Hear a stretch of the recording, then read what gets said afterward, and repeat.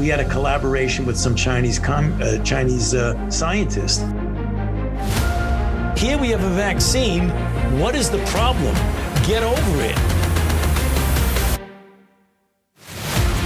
Now, if we do a really great job on new vaccines, healthcare, reproductive health services, we could lower that by perhaps 10 or 15%. I hope that it can occur in a civil way, and I mean civil in a special way, peaceful. The biggest question maybe in economics and politics of the coming decade will be what to do with all these useless people. I just see the need for such a dialogue, and I see the need for action. I see the need for a great reset.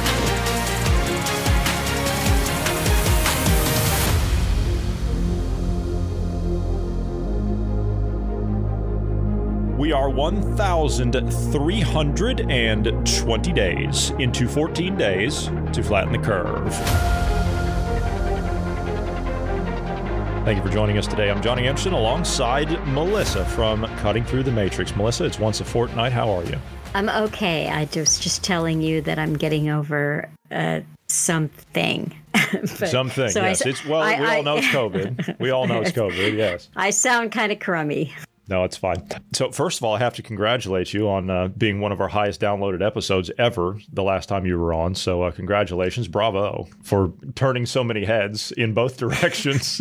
So you have successfully broken the counter, if you will. Oh, well, you mentioned that before we started recording.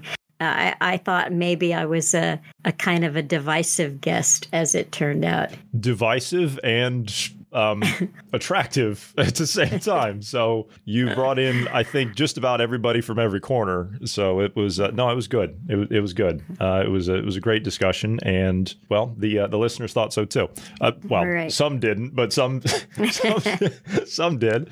But that's okay. Because that's what we do, right? We have the discussion, we have the dialogue. That's the point. Because if we don't have the dialogue, if we're one-sided, if we're myopic in our views, then, well, we're going to end up in a very bad place. So we've been myopic in our views for a very long time, I guess, as Western society, and you see where it's gotten us. So we're going to have to stop being as short-sighted, if you will, if we're going to try and salvage this and make any kind of progress. But anyway, I was telling you before we started, I said, I have to be honest with you, I'm slacking a bit, and I'm kind of off. I haven't quite recovered from where I've been last week, and I'm about half a degree off. I said, I really don't know what I want to talk about today. You know, usually I have a lot to say. Usually I sit down and I really don't have to do a lot of planning, or Bruce is in and we don't have to do a lot of planning, or Marty or Ned or anybody. And we don't have to plan. We can just kind of go with it. Well, today, it's just strange because today I feel like I'm writer's block. Is that the right word? I feel like I'm just blank, and I don't know why. But maybe you can help. Maybe you can help me out. Maybe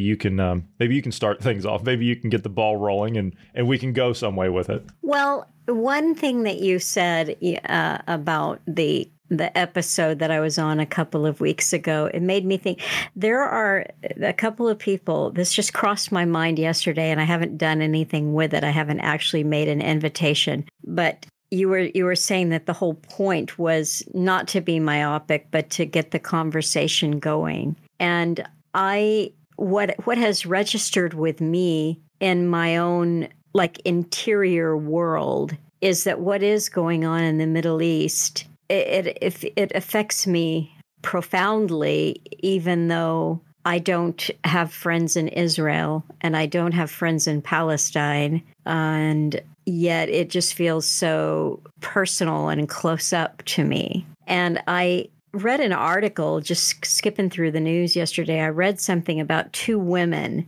who worked together on a project, and I thought they would make great guests for Real History. And one of them she is a writer, and I don't remember what all her background is, but she is Jewish, and she's married to a rabbi. And her best friend is a Palestinian woman raised for a while in Palestine and then in the U.S., and that what they are basically doing is a kind of outreach program into the community where they are of getting the dialogue going. It's kind of female focused, but I think it's broader than that too, of just, what we are as humans who have families and marriages and communities. And there's a lot of love there. And what we need to try to do is keep conversation going at all times without diatribes and hatred and the propaganda that keeps us on one side or the other. And I thought that would be an excellent real history, but I haven't done anything about it. But I think that is the point. Sometimes the needing to take a side, and the reason why one takes a side is because you want to be right or you want to be the winner, like in a sporting event, But when so much is at stake, when lives are at stake, which they always are whenever war is involved, it's just really important to have as much communication as you possibly can that is on a grassroots level. And Johnny, you and I are a true grassroots level. We are. We are. Yeah. We are just regular people. Like people look at what we do and they're like, oh no, you guys do this and you're professionals. You have journalism degrees or you're broadcast people. And I'm like, no, we're just people that just care. That's it. Yeah. And I think that what is called for right now is as much communication as possible, really listening. And I remember years and years ago, someone who was a professor had something that they used to say, but it really struck me and stayed with me. When I'm talking, you should be listening. And he said, if my lips are moving, yours should be still. And the trouble with social media but modern culture in general, is that everyone's lips are moving all of the time. They're seldom still to listen to what another person is saying, to actually hear it without the cogs in your own brain turning over, preparing your retort or your, I'm going to cut him off at the knees with what I have to say to that. That means that you're not listening. Well, I liken it back to, and I think I mentioned this to you last week when we were wrapping up, I liken it back to Hesiod, where he said there are three types of people in the world. There are people that think things through. There are people that listen to people that think things through. Those would be the people that are not speaking, right, when you're listening. And then there are people that neither think nor listen, and those people are stupid and dangerous. And well, it's true, isn't it? I mean, that's ancient philosophy. That's true. That goes back to, that's ancient Greek philosophy.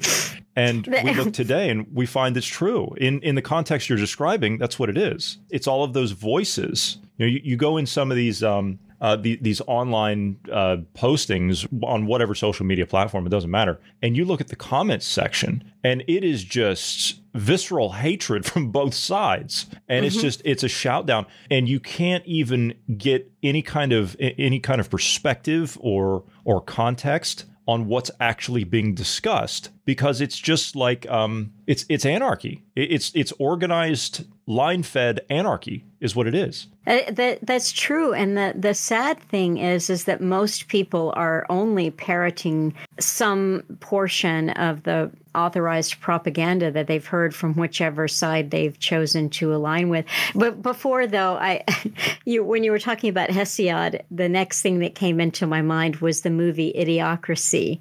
And the setup there, and you don't need to know the setup, but anyway, the soldier works down in the basement in the archives because he's just kind of failed downwards. And the sergeant comes down to give him a lecture and tell him he's going to get involved in some other project. And the sergeant said, "What have I said before? You either in the army, you lead, follow, or get out of the way." And the soldier said, "Well, I've always tried to get out of the way." And the sergeant said, "Wrong answer. You're supposed to lead." That's the way it is, Yeah. But unfortunately, I mean, I would say that soldier is a little bit smarter than average for trying to get out of the way. But, that is true, most people are just following. And that's the tragic truth. Yes. And, I had thought for the longest time, I thought there would be something that would come along. I mean, I was watching events unfold many, many years ago. It's been, 10, 15 years ago, when I started to become really politically aware. And I thought there's going to be this massive awakening. People are going to want to understand what's actually going on. And that has never happened at all. That's right. I'm long past the point where I thought that's going to happen. When you start to realize that it is what you say. I liken it back to Carol Quigley's book. When I first read Tragedy and Hope, and he spoke about it in there, it was very briefly. He talked about being an individual, and he said that most people, regardless of what country you come from, it doesn't matter. Most people don't like to make decisions for themselves, because if you make a decision, then that implies that you're going to have to take responsibility for that decision. If you don't make the right decision, then that's going to obviously put you on the wrong track. And if you're on the wrong track, then that's going to cause you to potentially make another wrong decision, and another wrong decision. So it's easier for people to just go along with the group idea, to just go along with whatever's given to them by the state, because they don't understand and they've never had to actually take this responsibility for themselves and extrapolate out different scenarios and then make your choice, knowing that could be the wrong choice, but that's what makes you an individual. And people just don't want to do that. Well, it not only makes you an individual, but that is actually what it means to be alive. You see, because a person who makes mistakes and then the mistakes snowball and they go down, they are still alive. They're a person who's living their life, as opposed to somebody who's having their life lived for them by just going along and letting the experts decide. And, that they're dead. It's like I said, if you... I could reference Seneca now, but that's okay. We talked about that before, because shortness of insight, those that are not living, you're not alive. Those that are living are alive to the truth, right? That's what you are. If you don't grasp that concept, then nothing else is going to work. You're just going to just go along. You're gonna fade off into the crowd mindset. Well, this I'll tie this back to religion too, because what is in my mind watching this in the Middle East is how important it was for this time, because I mentioned to you right before we started to record that someone had sent me Colonel Douglas McGregor talking to Tucker Carlson. Yes, I haven't watched that yet, but I intend to. Yeah. And I was watching that, and several times, at least twice, but maybe 3 times, and I was only able this morning to get through about an hour of the talk. So I have a few minutes more to complete. But he said the word Armageddon, Armageddon, or ready for Armageddon. And he was cautioning in this particular conversation with Tucker some caution, but he kept saying Armageddon. So when I view what is going on in the Middle East at this time, with everything else that we have lived through in the last several years, and with all of the things coming into play, the Fourth Industrial Revolution, the Great Reset, et cetera, for the people who have been given such a indoctrination in their religion, it does really feel that this particular event that's happening in the Middle East right now has a different portent than past aggressions towards Israel or aggressions from Israel towards either Hamas or the Palestinians. This feels different. And I think it's the religious element of apocalyptic thinking, of end times thinking, that this is Armageddon. And when you hear military leaders or retired military leaders and politicians speaking in verbiage from Bible prophecy, I find that very scary. So that's where my mind has been going, in the last week, is that there has to be a way to have conversations about this and gently help people to see where their responses are made so emotional and vitriolic because the point that I was getting to is people have a need to be right. They have a need to come out on the winning side or to be right. And nowhere is that seen more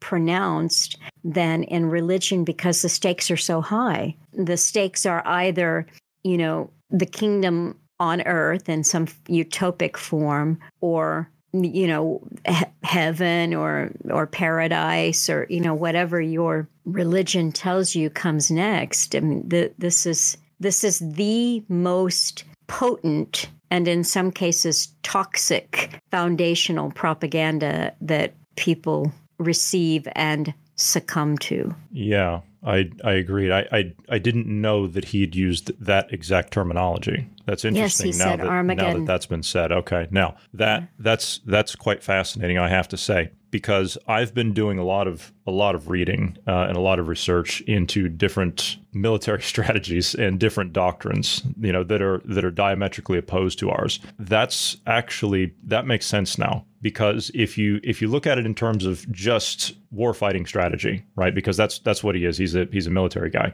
right? He's a career military guy. So I expect him to make references to military operations and things like that. He was, one of our most decorated guys during the Gulf War. But to speak on that at that level, using that terminology, we've been educated here in the West to believe that is apocalyptic. It's the end of the world. If you embark on the strategy of nuclear conflict, then it's going to be the end of the world, right? That's what we're taught.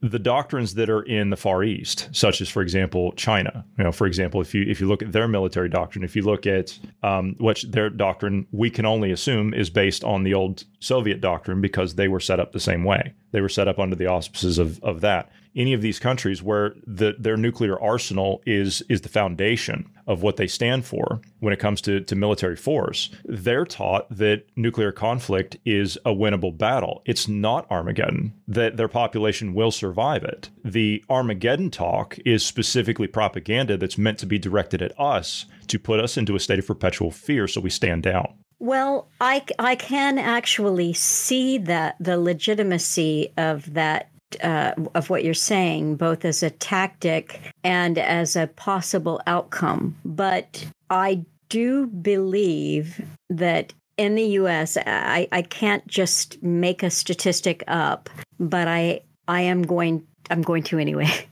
I think that do your best with it. I know you will.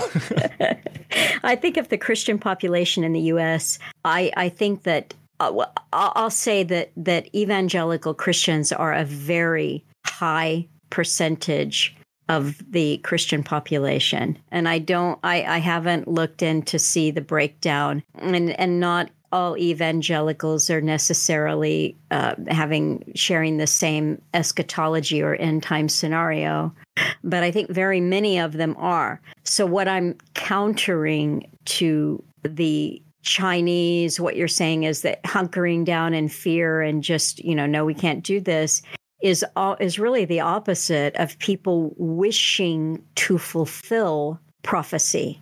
I'm actually saying that there are some Christian congregations who are being just as weaponized to go to paradise as we know that some populations of Muslims are weaponized to go to paradise. What was that program? I can't think. It's right there. It's on the tip of my tongue. I cannot think of what it was.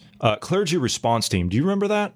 I don't. That was okay. This was something that was set up by the Department of Homeland Security back when 9/11 happened. The idea is that they were going to go in and they were going to, I don't want to say co-opt, but that's kind of what it was. They were going to co-opt the clergy across the United States, and they were going to get them to get their flock, if you will, in line if there was ever a crisis. And so that I'll have to see if I can go back and dig that clip out. It's a very old clip, but I'll have to go back and see if I can find it. But that might have something to do with what you're talking about, because I believe that they got involved in the churches to do exactly what you're saying. Oh, I think so. I mean, I know so, because what you had with Jerry Falwell and the Moral Majority, and that far right Christian kind of evangelical thing, which they say, oh, well, there's no more moral majority, et cetera, et cetera. And that's all, we're being told on the one hand that was way back then during Reagan's era, but that was responsible for that push back in the 80s. But I just learned recently that George W. Bush would not have been elected without the 40% evangelical vote that he received. And people are played on to vote for someone that they think, it's your platform. What is your platform? Well, a big part of George W. Bush's platform was his born-again Christianity. And this rhetoric was used at 9/11, and it was used going into Afghanistan, and it was used going after Osama bin Laden and going after Saddam Hussein. And, it's weaponized Christian rhetoric. This is interesting. I had just pulled this. This is from FEMA.gov. Okay, so FEMA, obviously, that's under the umbrella of DHS now because of 9/11, right? So if we're going to have a national crisis of some kind, then that's who's going to lead things up, right? It's going to be FEMA. I went over to FEMA.gov. This is on their website. This is an actual document that was published in June of 2018, engaging faith-based and community organizations, planning considerations for emergency managers. And if you go to the title, the table of contents, listen to some of what they're going to do. Benefits of this approach to engaging faith-based and community organizations, expanding views of faith-based and community partners active in disaster, government partners that may help reach faith-based and community organizations. Steps for engaging would be engagement, assessment, self-guided and group training, technical assistance, participation in scenarios and exercises, and integration. That sounds like quite an overreach, in my opinion. And it sounds like they're trying to take over everything within the churches, all the agendas, all the talking points, everything to keep people in line. Yeah, absolutely. And I mentioned to you as well off air, I'm just going to go ahead and give the shout out here. This was also Darren. Darren had sent Darren in South Africa. So we'll say Darren had sent me the Colonel McGregor and Tucker Carlson interview. And I just give him a shout out because he's put a lot of thoughtfulness into what is going on in the Middle East. And it's nice for me, as I know you know this,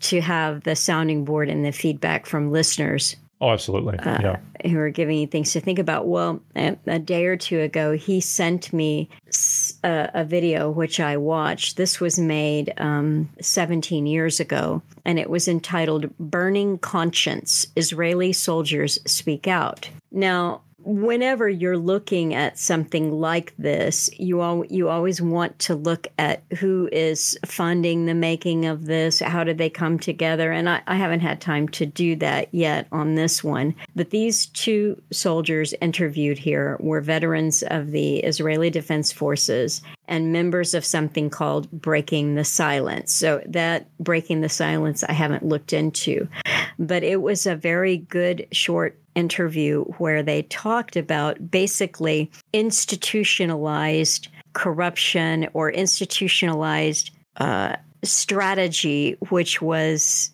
not, well, it was something that went against these men's conscience in terms of how the IDF operated in places like the West Bank and the Gaza Strip, et cetera. And I am trying to find the quote here where they point out, and I may not be able to find it exactly, but one of the commenters did the courtesy of saying that at a certain point in the conversation, one of the veterans said, the best weapon that Israel has is U.S. public opinion. And that's a very thought-provoking statement. And it's when you look at the way that the churches have been used to tell people what they should think about what's going on. I looked at quite a handful of American pastors this week, either speaking behind the pulpit or things that were written that were coming from their churches and their organizations, where it was totally one-sided standing behind Israel no matter what. No cautions, no saying, the Hamas have done a very terrible thing. These are acts of terrorism, but let's take a step back and not attack all of the Palestinian people. Let's look at the broader picture. There is no attempt to be even-handed or to present a full historical picture at all. This is purely American pastors shepherding their congregations towards one agenda and one outcome. And you see a lot of, they're not all Christian Zionists. Some of them are churches that don't claim to be Christian Zionists, but the rhetoric is still totally in support of Israel and totally against Palestine. And I'm just saying that if this was a situation, say, for instance, like the Ukraine and Russia, or many, many other geopolitical situations that we could look at, there would be no religious rhetoric. It would simply be geopolitics. Why is this happening in this region? Is what is happening in this region a threat to our country? Should we be involved? Should we not be involved? That is not the kind of rhetoric that we're receiving about this Hamas attack on Israel and Israel's counter. The religious rhetoric is woven from all sides all through it. I think that's an excellent point. I think the wider implications here are what the target audience is. And they know that it's a galvanizing issue all over the world. It's in every household, nearly one side or the other. It doesn't matter from a propaganda standpoint. It's meant to be that divisive wedge in other parts of the world. It's not about Israel and Palestine. It's not about that. It's about dividing the rest of the world on an issue that they make personal for you. That's right. And, I was listening to actually the Redux that I put up on Sunday. Alan Watt was talking with Jackie Petru on Sweet Liberty Radio. And they got into some interesting topics, including British Israelism. But Jackie made an interesting point, which then she and Alan talked about. And it was, how did people reconcile in their minds that a creator would have a chosen people?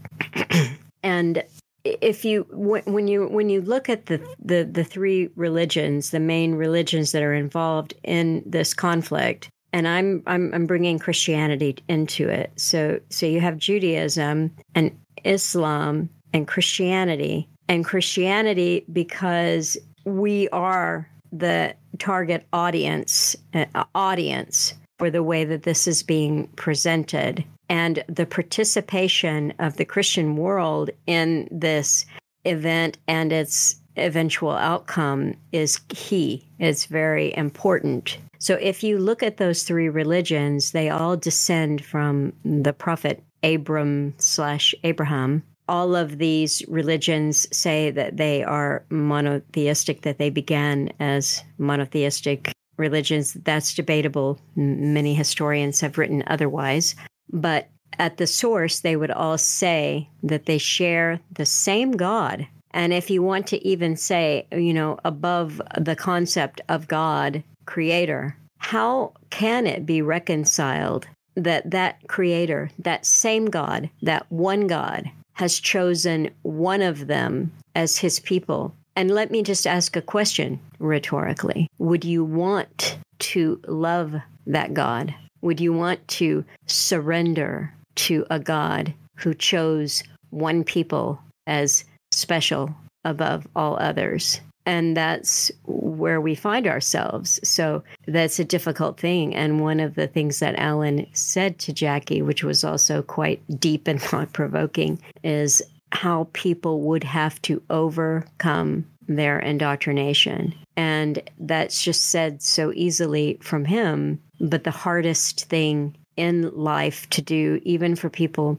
who say that they're awake, and that is the point that Alan made, which is that people who say that they are awake, so many of them cannot overcome that last hurdle to see past all of what makes the matrix. And religions are part of that. I've often wondered that question. For many years, I've been pondering that, is what will get people over that last hurdle? You know, I've sat down and I've had countless conversations with people over the years, and people that will have this, they try to have this dialogue. I remember I was talking to somebody in the US a couple of weeks ago, lifelong friend of mine, very nice person. And this is a person who says, look, I'm living in the best part of the country and we're all awake down here and we all know what's going on. Then they get into the left-right stuff with me. And I'm like, you don't have any idea what's going on at all, but you think you do. And this is the biggest problem. This goes all the way up the ladder,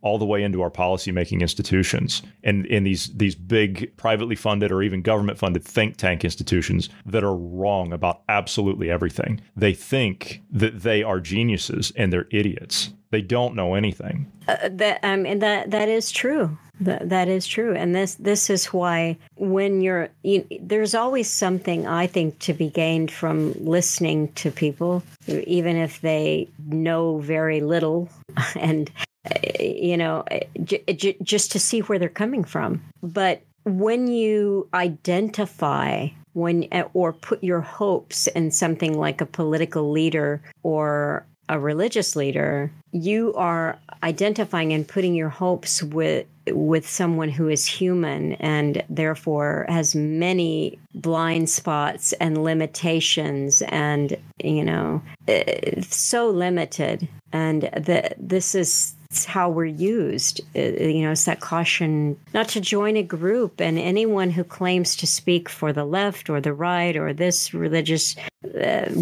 idea or another, that's a group, and that's groupthink, and it ultimately boils down to you're an individual or you are not. I think that plays to the ideology game too as well, doesn't it? If you believe in a specific, no matter what it is, I'm not being specific here, but if you believe in a specific ideology, then there are forces in this world that understand that ideology as you do, and they use it to manipulate you. That's right.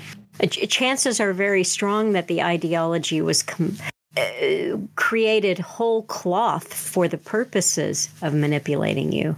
So I want to turn to this, right? Since you were talking about the Middle East, and we have this situation here that can get out of control, and it can get out of control really quickly because no one is actually thinking. No one's stopping to ask any questions. At least that's what I see. No one's asking any questions. And if questions are being asked, no one's asking the right questions. We were asking questions from the start of this. If you go back to our conversation 2 weeks ago when all of this started, or thereabouts, my first question was, what about these stand-down orders? What about these protests that were happening in Israel and Tel Aviv that were against Netanyahu, and now all of a sudden he's got himself an emergency government? What about all these things? There was a protest that was scheduled for, I think, this week sometime for him to actually be removed or call for removal or something to that effect. I don't know the specifics of it, but I read that yesterday. But now all of a sudden we're having this big, wider war, and we're going to draw in all these other players. Right. No one's asking questions. No one's asking these questions. At least, the people that should be asking these questions, they're not doing it. Instead, we're going to develop this into a wider conflict, and we're going to continue to push that, churn that propaganda machine out. So I asked you this a little bit before we started, and I would like to discuss it. How do you think the American population, how do you think our population, how do you think they're going to react if, and I'm not saying this is going to happen, but the buildups in Eastern Europe, as you said, that's nothing new. They've been doing that for almost it's been over a year now. Everything that we have is basically, it's coming to Germany, it's going to Poland. And then you've got I think we've got 18,000 troops in the Middle East right now. And that number is expected to increase. And we've got 2 carriers that are in the Eastern Mediterranean. How are the American people going to handle it if there is another draft scenario? I'm talking like a World War II kind of draft scenario. Well, one of the things that you said off air was that you thought that to get a draft scenario that they would need to do another 9/11 kind of event. Yeah. On the U.S. Something to make it personal. Yes, but I disagreed. Okay. Yeah. That's fine. Yeah. No, because you disagreed for a good reason. Because I think that they have already achieved what they need to make it personal. I said that I thought that the American people would vote in a majority or would say in the majority if they were polled or questioned to institute a draft for this war. It might be close, but I felt that it would be a majority that would support a draft. And if something like that would happen, there would be protests. It would probably come down along party lines, I'm thinking. But the reason that I say that they've made it personal already is because 9/11 event, yes, that's been 22 years, but it doesn't seem real, does it? It doesn't seem real, but it has been kept. It's one of those things that has been kept front and center of the American mind. And since 9/11, you've had basically ongoing conflict. I mean, Biden just pulled the last of the troops out of Afghanistan, a year ago? If you want to call it that, yeah. But that was a disaster. I mean, but yeah, it was a debacle for sure. But but that, in other words, in the ensuing years since 9/11, it has been constant conflict, and the American people have been more or less supportive of that because it's still so fresh in their minds, front and center, what happened 9/11. And no one has ever thought to overturn things like taking your belt or your shoes off at the airport or going through metal detectors or any of the other 24/7 surveillance things that were instituted as a result of that. So it's already institutionalized in Americans' minds. And I also think that the religious component of that and the fact that there are so many religious Americans who see this as a fulfillment of prophecy. You had said something about the fears that would be played on, and if you wanted to talk more about the Chinese part of the equation, that would be interesting. But I think that as many people who would be fearful of such a conflagration, they can count on people who will support it because they believe that they're supporting biblical prophecy. The one little codicil that I will make here or addendum to that thinking is if religion or religious ideology, as opposed to a connection to your creator, a devotion to your creator, if that ideology has a component to it that you could cynically call my insurance policy for the hereafter, is that strong enough in people's minds to actually fall on their sword for? I wonder. What is one actually willing to die for, as opposed to what they say they're willing to die for? That's a good question. That's a really good question. As far as the China thing that you wanted me to talk on, well, I can give my best guess. And as is the case with just about every other person out there that are far more qualified than I am to discuss it, we can only do that, what I just said, with China. And that is give our best guess. And the reason I say, and I mean, I've got literature on it and I've got studies on it that I'm very much looking forward to getting into that I haven't yet. But China has never been forthcoming with their military doctrine in terms of that. They're open basically with their psychological warfare, and we can identify that. But as far as their military doctrine, we can only guess on it based on what they show us, which is almost nothing. Now, the only assumptions that we can make are their system, as I said previously, was set up by the old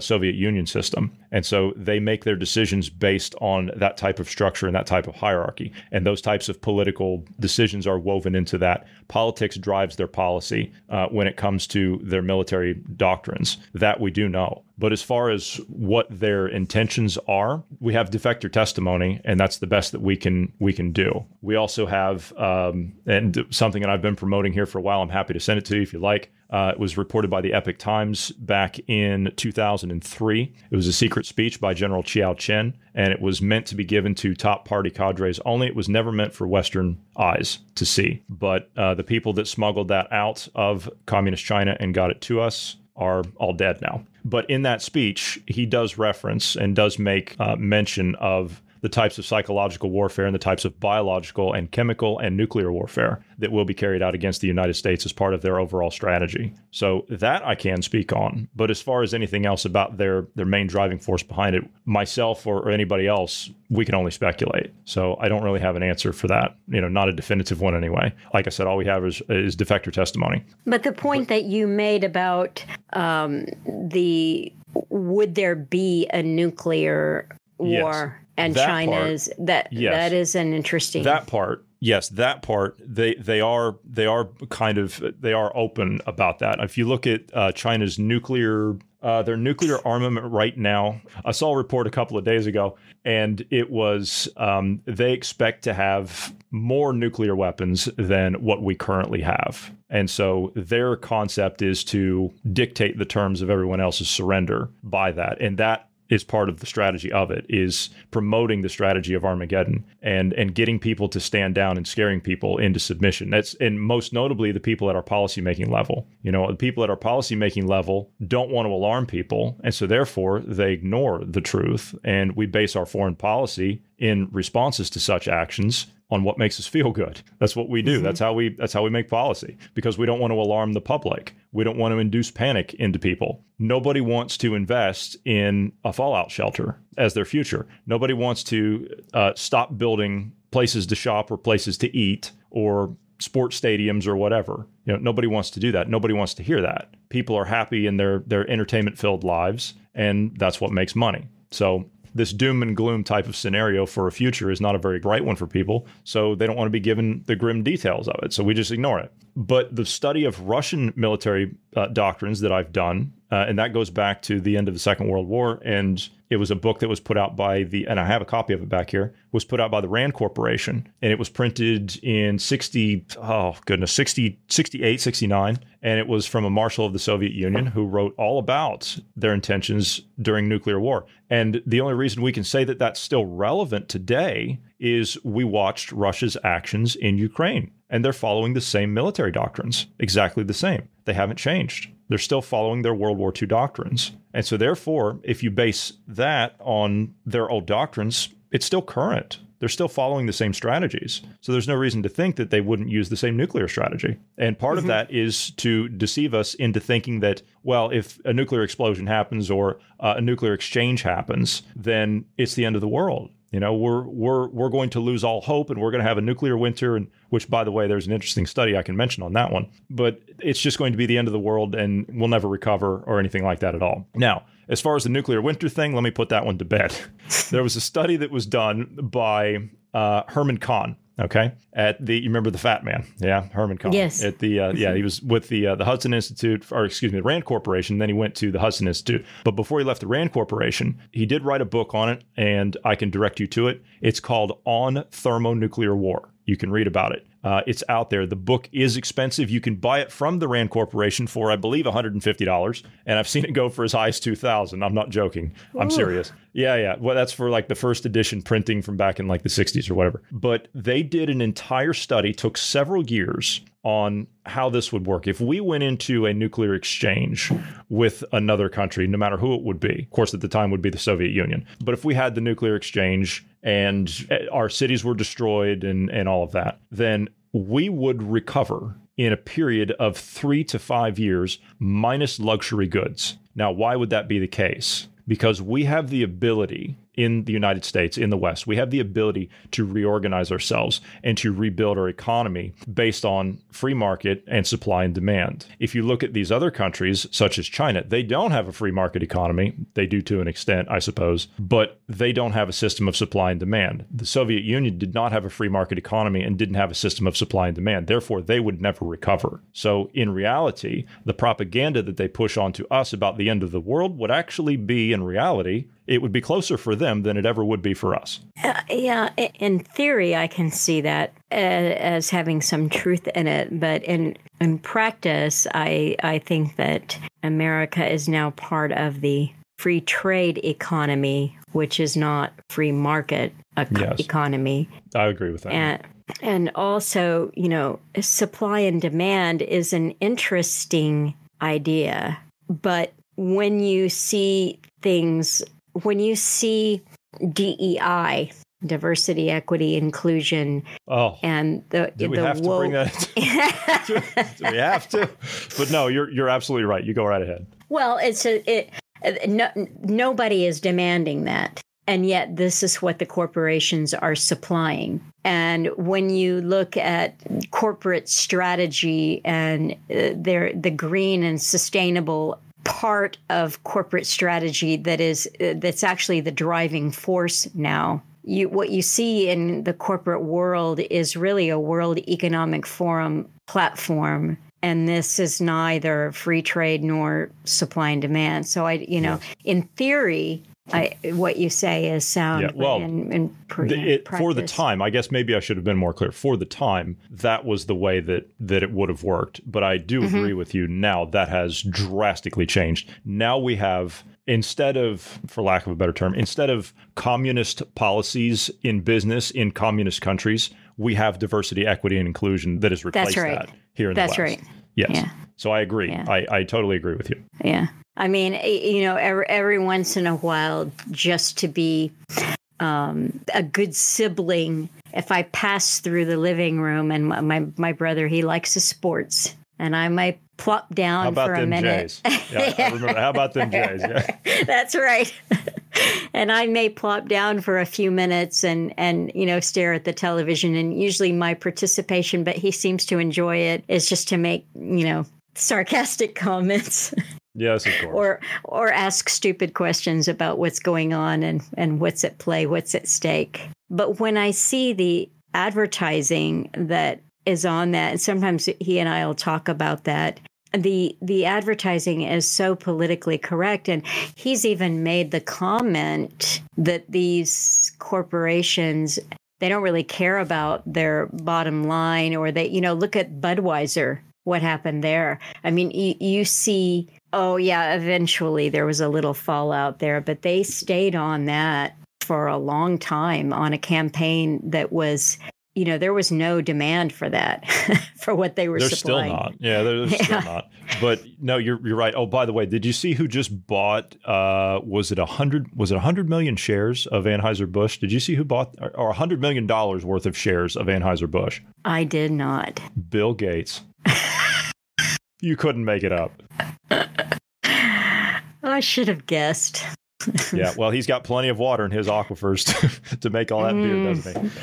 Yeah. But no, it is that, and I can tell you that there was a point in time that corporations did care about their bottom line, but you're right, they don't any longer. They're all on board with this woke or DEI or whatever agenda, and I think it's, quite frankly, I think it's appalling, and they're walking themselves to their own gallows, if that makes sense. Well,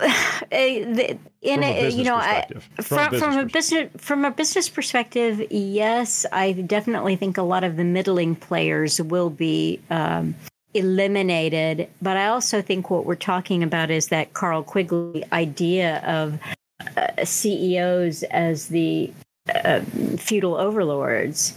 And how long has corporate welfare been on the go? So businesses that are not able to support themselves, if they're following the party line, they get propped up.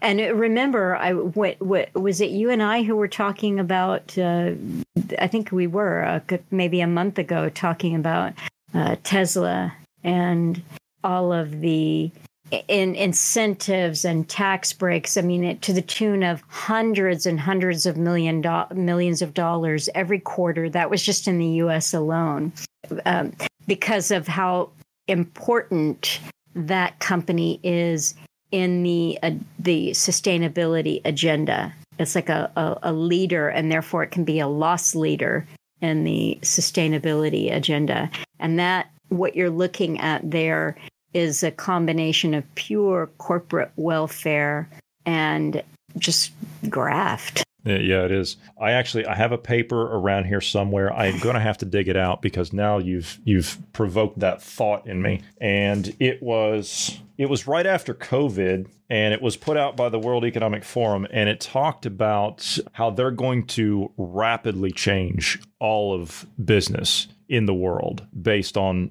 their ideas and everything that they put. Well, actually, that they're not their ideas, but the things that are being given to them to push on everybody else. And in there, they talk about how they're going to be the ones, the CEOs, the business class, they're going to be the ones that pick the winners and losers. And I'm sorry, but that's not how supply and demand works. As you said, no one's asking for any of this. It would be one thing if you actually had a demand for it from a consumer, and then someone would come in, or multiple people would come in, make bids for whatever portion of that logistical supply line, and then that's what would facilitate the rest of that business process. But that's not what's happening. You have a bunch of people that have grabbed control of this entire mechanism for whatever reason, for just for the sake of stealing it. And they think that they know better. And they don't. They actually don't. They don't know what makes anything actually work. You know, if you look at this this green and, you know, whatever this agenda, this wind and solar junk, you know, if you look at that, again,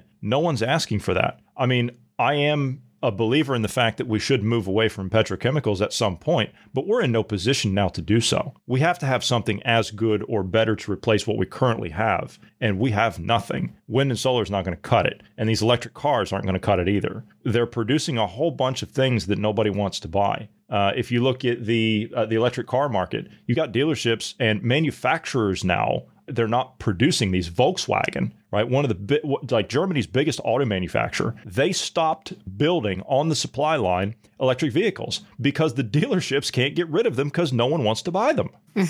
So there's no. Yeah, please go ahead. Well, there is an element of Lysenkoism to this, I think, because you have something. One of the things that always mystified me was hydroelectrics.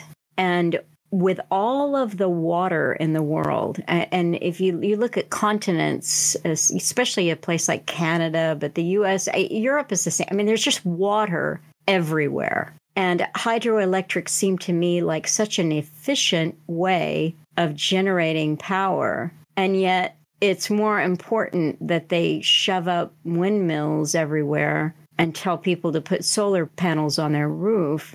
I mean, that just doesn't make any sense to me. So you're talking about something that where bad science, like Lysenko, bad science is institutionalized, and it's going to happen no matter what. And that's the same, you know, electric cars. I mean, there have been plenty of documentation that shows how bad the manufacture of these giant batteries are for the environment. It's ditto with windmills. You know, how do you recycle them? Well, you can't. What do you do with the blades? Well, you bury them. How many birds get killed by a windmill? Well, you know, what do they actually generate? What happens?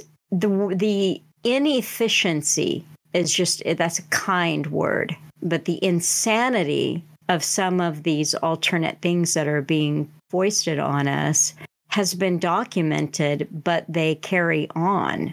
So then you have to ask yourself questions like, well, why do they carry on? Will, you know, Deagle population projections don't really know, because you're never going to have mainstream coverage on fallout from these injections. But the sources that I get information from, it's mind-boggling, human suffering and death. You know, how big is the cull that we're living through? Hard to know. Hard to know, because who do you trust for the information? So is this a kind of theater then that is playing out? Will we be so greatly reduced that we're not going to be reliant on wind power or solar power because we'll be so great? You know, who will be left